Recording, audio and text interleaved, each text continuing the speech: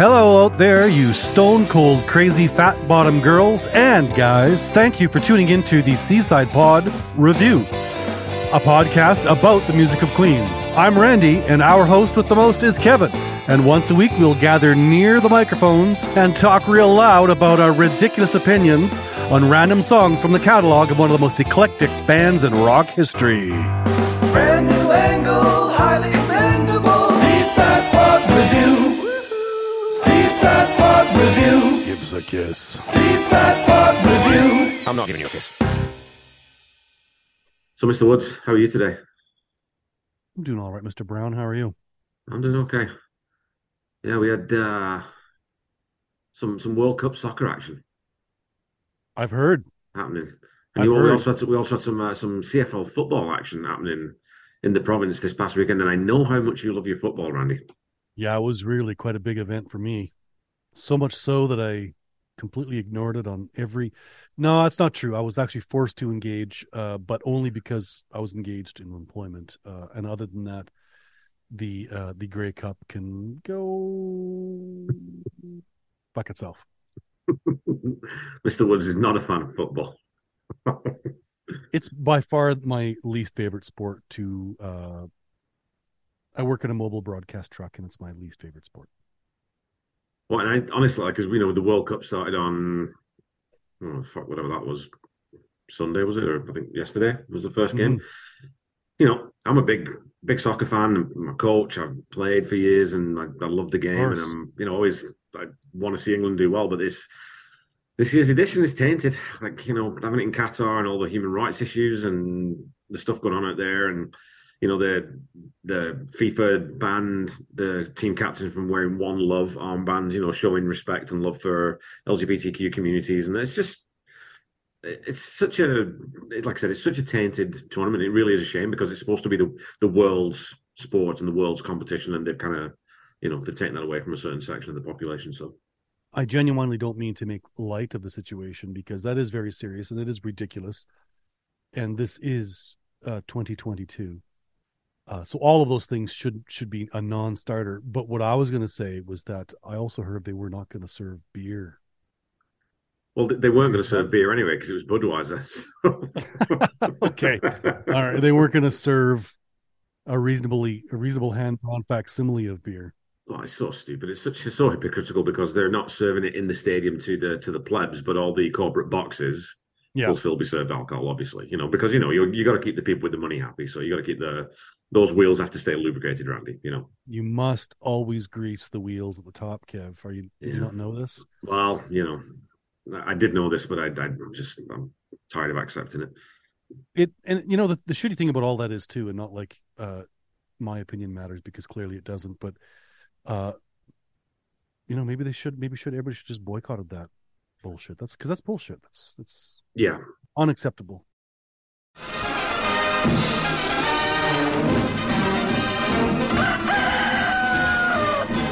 This is a public service announcement. You may notice a slight difference in sound quality on Kevin's end in this week's episode due to the fact that the absolute buffoon forgot to turn on his good microphone. Lashings have been administered and normal service will resume next week. Now back to the show.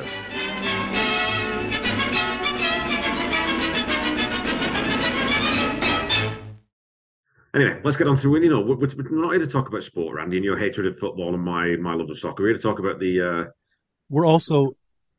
We're also not here to talk about fucking important issues, where opinions matter and all that kind of stuff, because that's not what this is all about. But go on, Mr. Well, no, this is about Queen, where opinions do matter to an extent. I mean, because we all have one, and that's why we're doing this, is because I want to get your opinion, and I want you to hear mine. Not quite sure if you really want to hear mine. Opinions are like belly buttons. You said that last week. You need to get some new material. That's just old now. It's old hat. Did I say that last week? You certainly did. And I made some shit joke about they're full of fluff or something. It just didn't work. I took it in a completely shit direction, and we just moved on. We moved on. Okay, well, maybe that's the answer right here then. Right. So last week we listened to Somebody to Love. We got a huge hit. And how did the poll go? Well, the poll, I was going to talk to you about that, Randy. The poll went surprisingly, I would have to say. Mm. So out of 51 votes, 90.2% champion, but 9.8% bites the dust. And so that's basically five. Now, we did find out that someone accidentally clicked on it thinking that whether we were voting between We Are the Champions and Another One Bites the Dust in terms of their favorite song, they just randomly clicked on it. Oh, So there are okay. four people who downvoted this, and I wonder if that's just random people stumbling across our little corner of the internet and just they hate Queen, so they just said it was Yeah. shit. I'm hoping. I'm Yeah. really hoping. Yeah. I would sort of think so because, like we had talked at great length last time, was that I don't think that you can even be a casual Queen fan and not think this is some of their best work. So yeah, I mean, it could have been just some uh trolley type basement dwellers with their mom yelling at them downstairs that their scrambled eggs are ready. So we did get one comment though, quickly, Randy, and that was actually on our spin video that I put on. That there's a debate over among fans over which live version of Somebody to Love is best. So either the Milton Keynes gig in '82 or Queen Rocks Montreal in '81. So, You had tasked me with some homework uh-huh. this afternoon, and you told me to listen to both, which uh, I had heard both before, and I would have to say that for my dollar, the Montreal 1981 version is the superior version. By how much? Leaps and bounds, maybe not, but sonically and the performance, I don't know, it just has a real electric feel. And this is such a stupid comment, but I just love that Freddie's got a bottle of Heineken sitting on the piano, and it just Yeah. seems like these guys are a real band at the top of their game. Doing some of their best work live. Yeah, and I mean, if you haven't seen Queen Rocks Montreal, which I'm sure you have, but that is it for me. It is one of those definitive performances. Like it's electric start to finish. The performances are great. The band are on. I know they had some problems with the recording of it. Some issues with sort of on the production side, more getting pissed off with people telling them what to do and where they could sound and whatnot. But the sound that comes through from that is absolutely superb. And a couple of things we watched through before we came on, and we were sort of watching through that version. And there's a couple of things I just wanted to ask you, Randy. So one of the things I always kind of notice when I see Freddie play, especially when he's playing at the piano, is how close he is to that mic. And so he's eating the mic. So I wanted to ask you, because I know that when we've recorded, like if I'm really sort of pushing and trying to get volume, I step away from the mic a little bit. Whereas if I'm trying to sing a little bit more quietly, you tell me I've got to come close to the mic. So when you see someone like Freddie Mercury, he's just projecting, he's got this huge voice, but he's still so close to the mic. Why? Why is he doing that, Rams? Well, he's just trying to get. It's just a signal to noise thing. He just wants to make sure his voice is heard, and he's probably just using an SM58. I forget the video. I think that's what it was. And in those cases, yeah, man, you just got to touch your lips to the mic and give it everything you got. Mic control, obviously, in live settings is a real thing too, but less so, and it's more of a studio thing. So that'll be why he's eating the mic. So he's giving good signal, and then obviously he's hearing it back through the monitors. So yeah, Yeah, if that answers your question. it does. And it's great too, because I think I said this to you as well, that I always like watching Freddie because you always get that close up on his face when he's at the mic.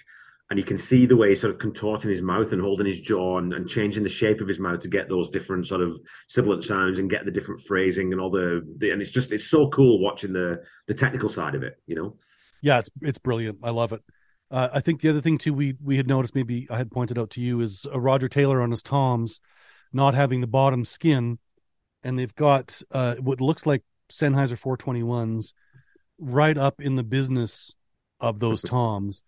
And once again, as usual with Roger Taylor, they sound massive, Yeah. and huge, and just kind of a throwback to the old days before they used bottom toms and started miking over top.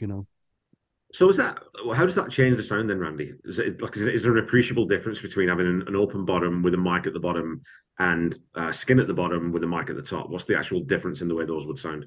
Yeah, well, what the actual difference is, I mean, I suppose it's sort of hard to describe, but obviously, with having skin on the top and the bottom, it's all completely self-contained, and the resonance of the wood's really gonna maybe be a bit more of a factor. Whereas if you don't have a bottom skin on the tom, then all of that all of the airs move down just directionally, which is why you can see why they decided to mic the toms from the bottom on, so they're getting a bit of the thwap from the head of the tom, and they're still getting the body of the tom as well from the bottom. Whereas nowadays you would just put the tom mic on the top ish, so you get a bit of the skin and a bit of the resonance from the wood of the tom. And just from my notes, Randy, is thwap, is that a technical term? That's a technical term that you engineers use, right? Yes. Did you actually say thwap? You did say thwaps, and I assumed that was a very highly technical term that I shouldn't really be. If I did say it, then yes, it's a very, very technical term. And yes, it's a real word too. It's what two words would that be putting together? Thump and whack? Whap. I don't know. That's called a portmanteau, Randy, right there, is when you blend two words like that. The other thing we talked about, though, when we were watching was, and it's something that I've heard Dave Grohl talk about, is when big rock drummers, when they've got the big kit like, and they're playing live in front of thousands of people, they have their crash cymbals really high, so that when they hit them, it looks really, really fucking dramatic, right? And it's this big. And your comment was, yes, that's because they're young and their shoulders are still good. That's right. Yeah. Yeah, you'll notice old drummers, their cymbals and toms are very low as they can get them. Yeah. But I mean, it's definitely more rock and roll to have them, way up high. So you got to have big swinging gestures, so it makes you look like Animal, from the Muppet Show behind the kit, right? Okay, so let's get into some comments, Randy. Yeah, we got, like I said, I think it was pretty, let's say it's conclusive that this one is one of the champions and doesn't bite the dust. Brian Crozier says the only thing better than Somebody to Love is the Montreal 81 live version. Well, I think basically we agree with that. Yes, we do. Our friend Dieter, Mike Emilian Day, says a champion is probably the champion of champions, one of the best songs of all time ever. Yeah, there's an argument for that. Well, and I'd sort of made a comment. I don't think it was actually on the poll, or maybe it was, but somewhere else. But if you talk about sort of the best pop songs, like perfect pop songs, the best pop songs of all time, it kind of sits up there for me with something like Waterloo Sunset, or maybe even like Listen to a Heart by Petty and the Heartbreakers. It's got that same. It's beautiful and it's perfect, and every part's exactly the way it needs to be, and it's not too short, and it's not too long, And that's what we talked about on the episode a little bit about being a pop song. But I don't know. I think that's true. That's why I just said it, Randy. I wouldn't say something I didn't think was true. You wouldn't, right? Well, I mean, I would. Okay, so and then we have PJ New Mercury. Who downvoted this masterpiece? Go on, confess. And so we've got the Monty Python sketch, confess. The Spanish Inquisition. Yeah. So Journal, Paul Bradbury. So, and again, so he's kind of asking about who's downvoting this. This is either someone voting just to deliberately screw the figures, or like that time I accidentally voted Bohemian Rhapsody as number one on the Recovering Q poll because my sleep-deprived brain decided one was top of the chart. So it could just be a mistake. Right. Fair enough. Well, E.M. Ling says Freddie's Finest Song, and Edu Beltran, I'm not even going to try to pronounce that first name, says he that the Freddie thoughts on himself. My friend Paul Moody over from Lapod says it's a masterpiece, and Tony DeMio 6 replies it's operatic. So again, it is operatic. It's got that same sort of sense of grandeur that Bohemian Rhapsody and Prophet Song and all those kinds of songs have, right? Yeah, it's a banger, man. No getting around it. Darren Helliwell, one of my favorite Queen songs, as close to perfection as you can get. Again, I can't find anything to disagree with there. Yeah. And then DM Gutierrez, someone's going to be under the dust in a hot space if this doesn't get champion status. So a little bit of play on words there, which I very much appreciate. And I got to say, really, our first three songs, two being random, one being not random, we've really knocked out two of easily their biggest, most massive, when you think of Queen, you think of those songs. So in a way, it's interesting to have those kind of out of the way. And yeah, there's some less, there's definitely some less epic, grand, awesome songs on the wheel. There's still plenty of phenomenal stuff on there, but I'm kind of interested to see what we get tonight. It'll be great. So are you still hoping to get Dragon Attack, or are you thinking about something else tonight? Well, no, you know what? Tonight I've let my mind go free, and I'm a bit of a free agent. So whatever happens, happens. Do you have something in mind, Kev? Well, I don't know. I kind of am thinking that I might want to revisit Hot Space, something from Hot Space, just because it isn't one of my top Queen albums. Yeah. And I think I've built up a little bit of a prejudice in my mind over the years by not listening to it. And I think that maybe going back to it and actually listening to it again might change my mind on some of those songs. So fingers crossed we get something off, like Cool Cat or Body Language or, I don't know, Backchat, something like that. Okay, let's do it. Okay, let's give this thing a spin.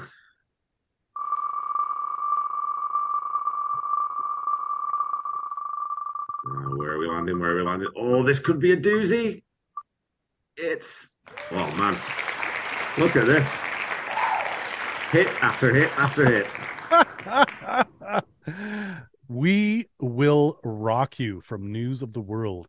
Honestly, I gotta say, this is crazy. I mean, I don't know. I'd like to have done an oddball one, something maybe I'd never ever heard. I was really kind of looking forward to getting into some uncharted territory, but I mean, I certainly know this one. Well, again, we're going to get into lots and lots and lots of uncharted territory. Maybe one thing we could say is that we've had, two pretty long songs. Well, this one's a bit of an antidote to that. We're going to get through the actual music side of this fairly quickly. So, also, still plenty to talk about with We Will Rock You, Yeah. So, yeah, I was looking this up, Randy, and for some reason, I always remember or thought I remember that this was a double A side with We Will Rock You, because obviously those with We Are the Champions, because those two songs just go together. They always used to be anyways on British radio. They was always played together. You never had one without the other, and they were usually played together live. And it got to number 2 on the UK chart, and it got to number 4 on the Billboard. So a gigantic song across the world. But it was We Are the Champions that was the actual single, with We Will Rock You as the B side, which I don't know if I knew that or if I'd just forgotten that or what. Well, I did not know that either way. So in Canada, then, would you have heard We Will Rock You on the radio, like back in the day? Would you have heard that on the radio, just that one song? Yes. Yeah, absolutely. Yeah, no, it's almost always, it was sort of, they always went together. It was always followed with We Are the Champions. Is that what you just said? Yeah. They were always it was always basically a twofer. If you would play them both together, it would just always be played together. Yeah. I would say that's true here. I can't say for sure if that's what they did on the radio. Yeah, but likely. I mean, it's going back a long time, so yeah.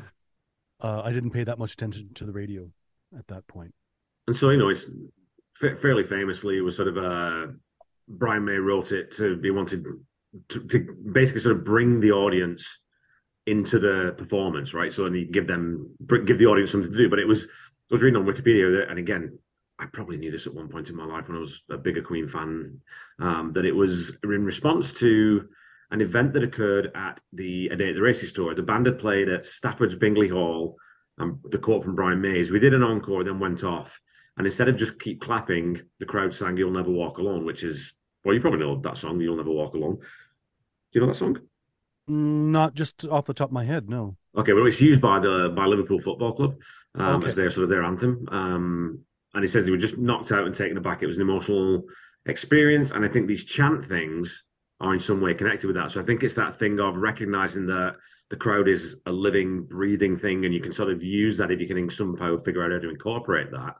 Yeah. And so, that was the idea. Yeah. And so, again, though, stomp, stomp, clap. It's just, I think it's one of those songs that sort of transcends music to a degree, because it's not like anybody who doesn't like rock and roll, anybody who, if you've ever, anyone who's into sport, it's just everywhere. It's just so sort of woven into the fabric of modern culture that you can't really not know, even if you don't know the song or who sang it or any of the words, that boom, boom, cha. Everyone knows that, right? And it's immediate. So it's very basic and very tribal. Yeah. And everybody can do it. And everybody can yell, "We will," you know what I mean? So it's kind of meeting all the needs of of an anthem, right? Yeah. Well, I mean, we'll get into it when we get into the song, but it's an unusual song structure in some ways too, because with lack of instrumentation, that kind of stuff. But I guess the stamping effects. It says it was the band overdubbing the sounds of themselves, stomping and clapping, over and over and over again. to make it sound like there were lots of people, and then delay effects added. And this is something that I found interesting. Something I don't know if most likely you are real. The durations of the delays were in the ratios of prime numbers, a technique now known as non-harmonic reverberation. Is that something you've heard of before? No, Yeah. not that term, but timing your delays to something is certainly not an old idea, or not a new idea, is what I mean. Sorry. Well, you know what, Randy? I think we've sort of given a bit of preamble. Shall we listen to some "We Will Rock You" as if we need to? We could probably just Yeah, we could say almost let's. we could almost just talk about it without listening to it. But yes, we should listen to it.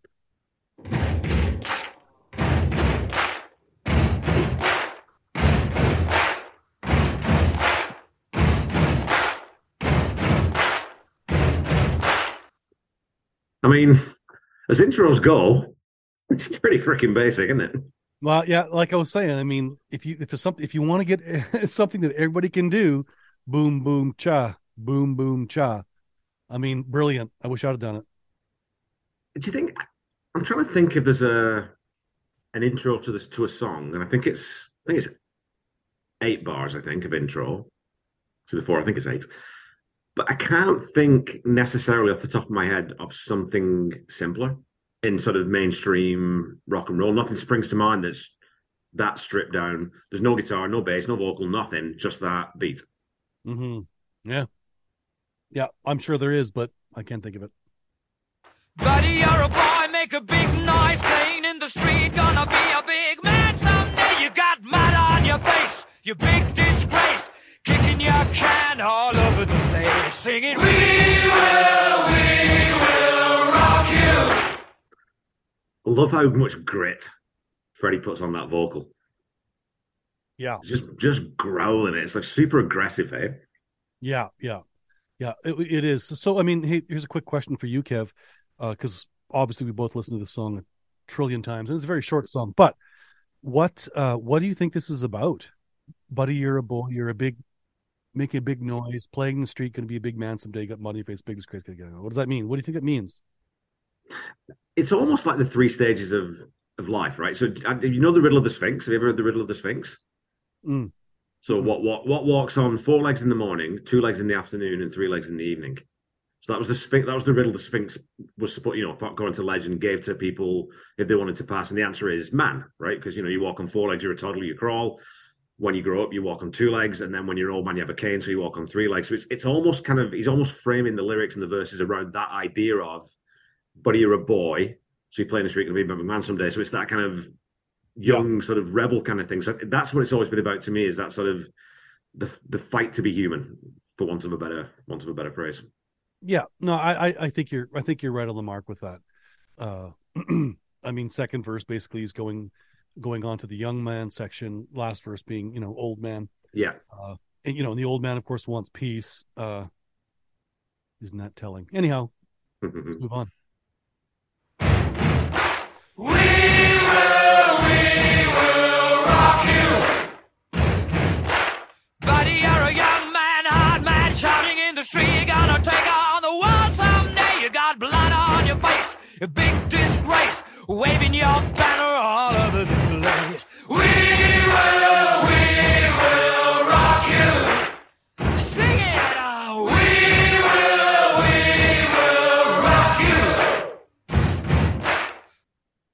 super clean as well, hey? Like it's like there's tons of reverb on those drums, but it just bites, it cuts through. There's so much space in it. I don't know how to explain that. I don't know, maybe you can explain it with better words because you're an audio engineer, but yeah, no, that you're doing a fine job. What came to mind for me was it's tribal, right? Mm-hmm. Really got that vibe to it, right? And of course, as a young guy, I was always just waiting for the guitar to come in, right? Which is very close to this. Well, I think it's funny too, because you got that juxtaposition of, you have this really, that tribal, very simple 3-note phrase on the drums, this almost kind of spoken word verses with that, but then you get this massive Queen-esque, it's like something off Queen 2 or Night at the Opera, this massive choral, multi-part harmony thing that belts out the refrain. So it's kind of a nice little It's not. You've got to take it somewhere, and that's how they're doing it. But it's only for 4 bars, but they're still kind of adding something in that means it doesn't just meander along. Yeah, fair enough. Buddy, you're an old man, poor man, pleading with your eyes, gonna make you zombie someday. You got mud on your face, big disgrace. Somebody better put your bag into your place. We will rock you. Sing it. We will rock you. Everybody. And that's what I love this. Where oh, wait a minute, you get that little buzz. Is that little buzz in the back of your brain with Brian's guitar? Is that just feedback? Is playing there? Yeah, I think it sounds like he's hit the notes and he's sort of moving it on the fretboard, and it's sort of it sounds like what he's doing. So it's kind of a technique to creep in without actually hitting the string. That's what it sounds like to me. Okay. And so cool. That's just, it makes it all, it just makes it all feel good. Yeah. We will rock you. We will rock you. So I'm just going to stop it there quickly because obviously we're going to listen through now and probably, we're going to listen to the solo and then that's going to be the end of the song. Yeah. But up to that point, again, I talked before, I think we started listening, that it's a really unusual. So it's just A, B, A, B, A, B, C. So it is a traditional song structure, but it isn't at the same time because there's just no instrumentation in this at all until you get to this guitar solo. So it's not until he hits that second chord do you realize that there is a second chord, right? Yeah. And if you think about it, we're a minute 40 in, the song's almost over, and that's the first time we've heard another chord even. So yeah, barring they're singing in whatever the fuck key they're singing in. I didn't even notice. It looks like he hit a G there, so maybe they're in an A or something. Okay, well, you know what we've got to do, Randy? We've got to let Brian May melt our faces. Let's do it.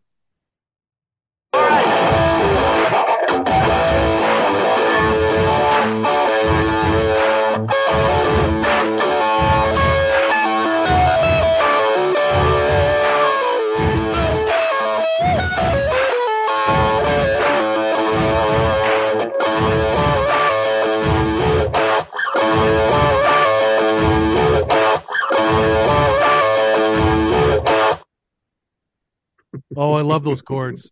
It's so good. Yeah, I love those chords. I love the tone. Such great tone. And if you think about it, Deacon didn't play a note. Not a damn thing. he just stomped, clapped, and sang. Well, and he didn't sing. He didn't sing. That's the thing. He mimes in the video. He doesn't sing. Deacon doesn't sing. It's like I think it was in. Does he not sing? I thought I saw him singing on the on the Montreal gig. Somebody, I guess, yeah, he would sing, but from what I understand and what I've read, it was a little bit more for the aesthetic of it. And they would basically sort of have they drop the faders way down when he on his vocal because he just wasn't a singer and he had no interest in singing, right? So, I see. Yeah. What I was going to do, Randy, is I just wanted to quickly let's maybe just listen to that solo again and we'll just isolate that solo. Mm-hmm. Again, we talked on, I think it was maybe the last episode of the one before, about Brian's use of that sixpence, and I think this is one of those solos where you can really hear that because the attack is so sharp. Right, let's hear it. Is that phase on that, or is that flange maybe? Yeah, one of the two. They're not that much different.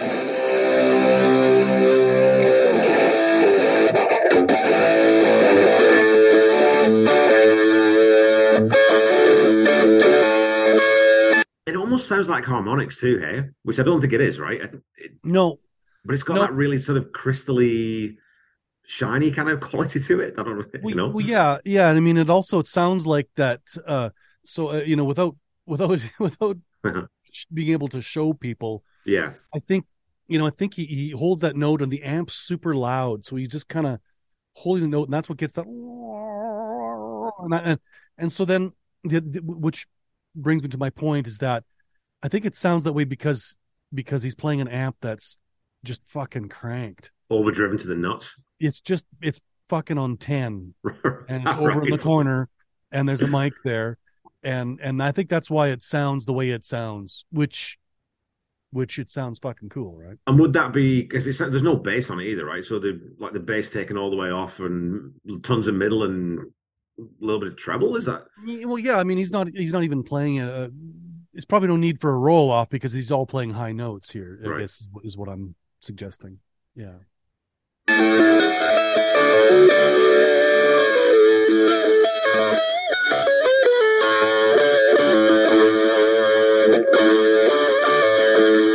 What I like about that little run in the middle there too is it's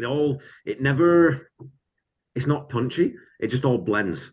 It's got that really sort of sweeping kind of, it all kind of merges together and it all, you know what I mean? Like it's got that sustain between notes. That it's not like da, da, da, da, da. It's not really staccato at all. Like it's just got a very cool Brian May feel to it. Yeah. And I just, as we're listening to this and we listened to the last little bit and this song is always attached to We Are the Champions. Yeah. Yeah. It really now thinking about it sounds like an intro, right? Yeah.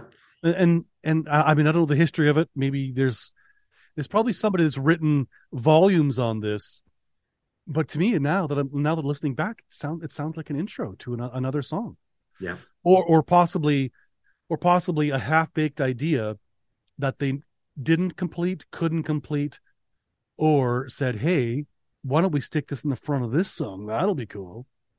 I'm purely speculating, but it doesn't seem like it's completely out of the realm of possibility. Well, you talk about sort of, we talked about no instrumentation, everything else, but you've heard the fast version, right? Do you know the fast version? I assume you know the fast version, or do you? Let's hear it, and then I'll tell you if I know it.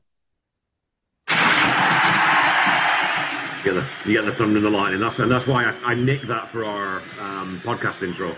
I started it with that just for that reason.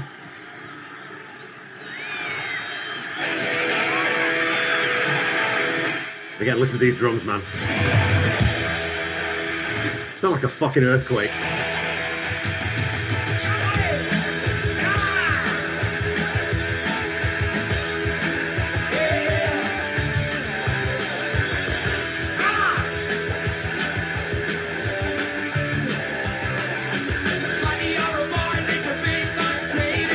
Super, super cool, hey? Yeah, I have heard that. I had just forgotten. Yeah. Yes. So they opened that. They used to open the show with that, and then they would play the studio recorded version. So again, that's a curious thing to play the same song twice in a set, two different ways. Yeah. It's kind of cool. Yeah, I like it. I think that's cool. It too. I like it too. I've always loved that version. I always used to think too that, or maybe I'd heard like a scurrilous rumor when I was young amongst my cadre of know nothing Queen fans, Queen fan friends, that this was the original version, that it was written this way, and then they actually stripped it down, and which is not the case at all. They wrote, the way it's on the album is the way it was written. But I guess when you take and you think, well, what can we do? Can we do anything with this? And you get that great opening riff, super super rock and rolly. It's a fucking great way to open a show, right? Yeah, possibly we talked about this last time too, and that's once you've recorded the song. And maybe if you haven't tested it out on audiences, you get out and you start playing it and you think, oh man, we should have done it this way. And who knows, for all we know, they could have thought, oh man, this is so killer. We should have did it this way, man. Yeah. But they certainly didn't suffer any lack of success either way. And one of those songs too that I think that some of those songs, when you get that like really sort of starkly contrasting versions of the same song by the same band, often I think, oh, that one's so much better than that one, or that one's like, but these, I love them both equally. And it's almost like they are two different songs, even though it's exactly the same words, same kind of beat and everything. So, well, they are separate entities, though, I would say. For sure. Yeah. And, if I had to pick between the two of them, I'm sure I'd pick the OG myself, but. Yeah, I think you'd have to really, but I don't know. Yes. That's just a lot of fun, and like I said, I mean, but it's one of those two that probably it really is it's a really good live opener, right? Like it's a great way to start a show. Absolutely, yeah. Okay, so like thoughts on? Do you remember the first time you heard this song, or sort of when it came into your consciousness? Would you have any idea when that would have been? Honestly, not really. But it would have been on the radio, Yeah. probably in the 80s sometime. Uh, I would guess. And I do remember taking a pretty immediate liking to almost everything that Queen did that hit the radio. Yeah. And this would have been one of them. Yeah, I mean, it's interesting that you asked me that, because it's been the song's been around so long, and I've heard it so many times that it kind of feels like it was always there. So what about you, Kev? Well, it's off. I mean, it opens. What I would still think, I would probably still say this is my favorite Queen album, News of the World. Yeah. Although Queen 2 is, and especially lately as I've been going back and listening to that album again, it's like, I love that album too. But News of the World's always had a special place in my heart. And this is one that, being a young man, because News of the World was released in 1977? 77. The artwork's just really striking. So when you're a kid, I would have been 4 at that point. And so at 4, 5, 6 years old, I was allowed to put records in the record player, and we were allowed to listen to Dad's records and everything. And just remember it, because it was a gatefold, but it's like Bob Dylan's Blonde on Blonde. It opens vertically as horizontally, right? And so you've got this big monster thing. So that captures you straight away. Well, you put that on and you drop the needle on it, and this thing comes into your headphones. It's just epic, and it's like this massive, giant footstep kind of thing. So I just remember that sort of, not really the memory of it, because obviously I was too young and to actually remember, but it's that sort of very visceral muscle memory of just feeling, whoa, fucking hell, this is amazing. What is this? And I was going to say, not to date myself, but clearly we've dated ourselves by doing a podcast of Queen.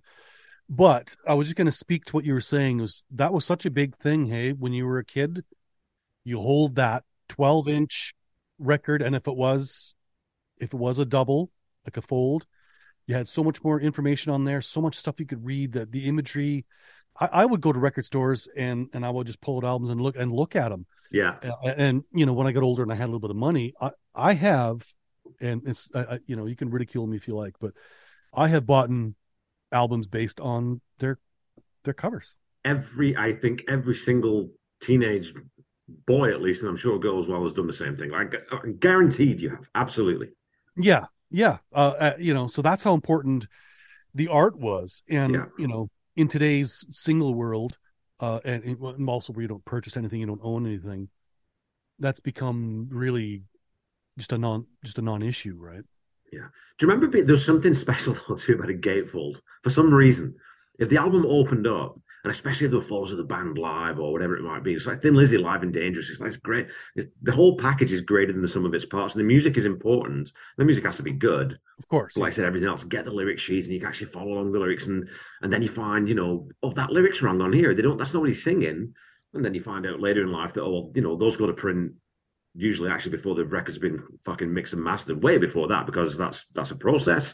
And so you get these little anomalies between what's in the package and what's coming through your headphones. It's just part of the experience, and it's something that I think is lost on an entire generation, which is quite sad. I mean, I know that we're old, Randy, let's face it, we're past halfway, mate. We're well past the halfway stage, so what do we know? Especially you. But yeah, go on. Especially me, yeah. I've got bad genes. I come from coal mining stock. We don't make it past 80. That's right. That's right. Yeah. Okay. Yes. Okay. Yeah. Not to make too fine a point of that, but that is something I've always thought that was really cool.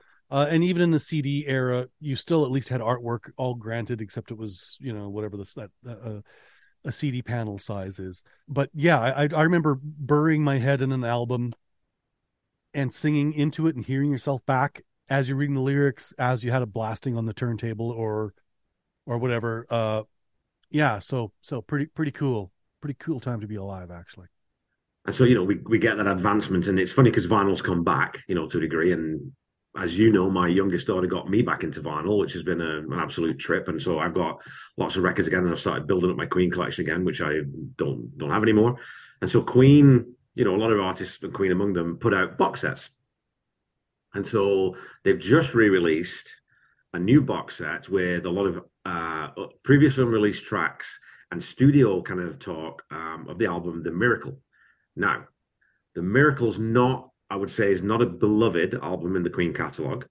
It's certainly an album that I have several issues with personally, and well, it's going to be a lot of fun listening to some of those songs when we get to them. But I would encourage, if there are any of our listeners who don't already listen to In the Lap of the Pods, you've got to go check them out on Twitter. They did a live unboxing video, which is I've watched it at least 5 times now, and it makes me howl every single time. Like, you've got to go watch it. It's so fucking funny. You'll bust a gut. Even if you love that album, you will find it funny. Trust me. Excellent. So, Randy, Mr. Randy, as I'm going to call you from now on. Yeah, whoever that was on Twitter, I love that. I don't know why I find that so funny, but I think that's pretty hilarious. Okay, well, Randy, look, let's get into brass tacks here. Let's get into brass tacks. We Will Rock You. Is it a schlocky stadium rock staple, overplayed, overrated piece of crap that needs to bite the dust, or is it truly one of the greatest rock songs of all time, and is it one of the champions? We are the champions, my friends. All right, Kevin. Same question. What do you think?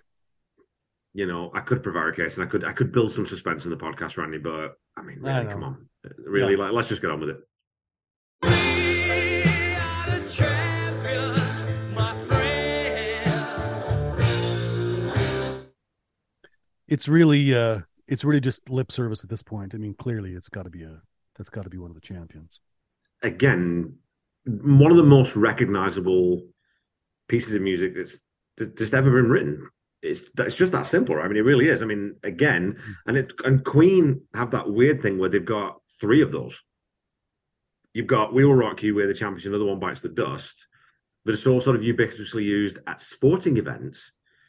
And you think that somewhat cynically that could have been, which fuck cynically, like, write songs that people want to hear and write songs that people can engage with. I think that's a good thing. That's not a bad thing, right? So what if you make $1 million off them? That's okay. So I think that's just a weird thing that Queen has that, I don't know. Like, I can't think of another band again. I can't think of another band that has that sort of presence beyond themselves and beyond rock music where they become this weird sort of cultural thing, right? Can you think of it off the top of your head? Can you think of something that's equivalent to that? No, not just instantly. No, yeah, no, I can't. Well, that's because our boys Queen. It turns out, Randy, they were pretty fucking good. They knew what they were doing. Turns out they're moderately talented. Moderately talented bastards. 2 minutes and 2 seconds of a pop. I mean, again, it is a rock song, but again, you can kind of throw it into a pop category as well because it's hooky and it's got something you can hum and sing and chant and you know what I mean. Like it's got a guitar solo, but is that really rock music? I don't know. It's not music for the most part throughout the song, right? Yeah, but I mean, you can't deny that it's a pop song. I mean, yeah, for sure. The definition of pop song is popular, and it was certainly that. I mean, I'm not sure where it placed chart wise in the world, but I would assume it was a massive worldwide hit that probably bought more than one house for more than one member of Queen. Number 2 in the UK, number 4 in the US. What about Canada? What did it get to? Number 3 in Canada. No, number 3 in Canada. So yeah, I mean, it charted high everywhere. Because again, I mean, it's also one of those things that I think it's multicultural too, because you don't really need to understand a pentatonic scale. You don't need, it can appeal to Indians and Chinese music and Aboriginal. It pans all those things because it's just so primal and visceral. I think it's just genius in that regard. I think really right. Yeah, well, I think its basicness in rhythmic basicness is what really allows it to transcend all of that, right? Yeah, for sure. The only bit of complexity is Brian's guitar solo, and even it's just he's playing a few different chord inversions of whatever key he's playing in. It's not that, you know what I mean? So tasty though, hey? Well, yeah, I mean, it totally is. And like I said, it sounds to me like his amp was on 11, recorded at, stun, with the mics just as close as they could get it. And that's why it sounds kind of the way it does. Right.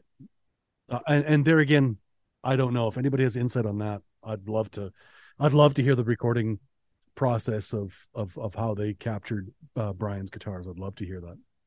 There's one word that I would use to describe that solo. It's bite. You know what I mean? It's just the tone is so sharp and jagged, and and even with that little, like I said, that middle bit in the section, that middle section of the solo, I think sort of really blends, and he's kind of, he's being very delicate about the way he's running over the notes. It's still got the sound itself, the tone is so fucking punchy. Yeah. Well, when you watch Brian play too, he's not hitting the guitar hard like he's, you know what I mean? He's very, he attacks it quite gingerly. Doesn't mean that his guitar amp isn't at 10, and which would make it really be kind of like standing on the back of a greased pig, right? It would be like, it'd be tricky. Yeah. Super, super cool. All right. Well, you know what? That's, I think that's probably a pretty good place to wrap up, Randy. I think we said everything. I said everything I want to say about We Will Rock You. Well, I think so. And, not every episode has to be long. They can all be, some of them can be short. Yeah. Like this song. Short and brilliant. Maybe this will go down as one of the greatest podcasts in podcast history, just like We Will Rock You has gone down as one of the greatest rock songs in rock history, or pop history, whatever the fuck we said. I have a plan. What's your plan? Tell me. How about both of us, in light of what you just said, hold our breath and wait and see if that happens. Ready? Ready. Okay. Thanks for listening, folks. Don't forget to check out our social media and spread the gospel according to Queen. You can find us on Facebook at Seaside Pod Review and on Twitter at Queen Seaside. Don't forget to check out our pals Corey and Mark over at And the Podcast Will Rock. We owe our format and the inspiration for this podcast entirely to them. We'll be back with you next week to spin up another song from this fantastic catalog. Thank you so much. I'm just a musical prostitute, my dear.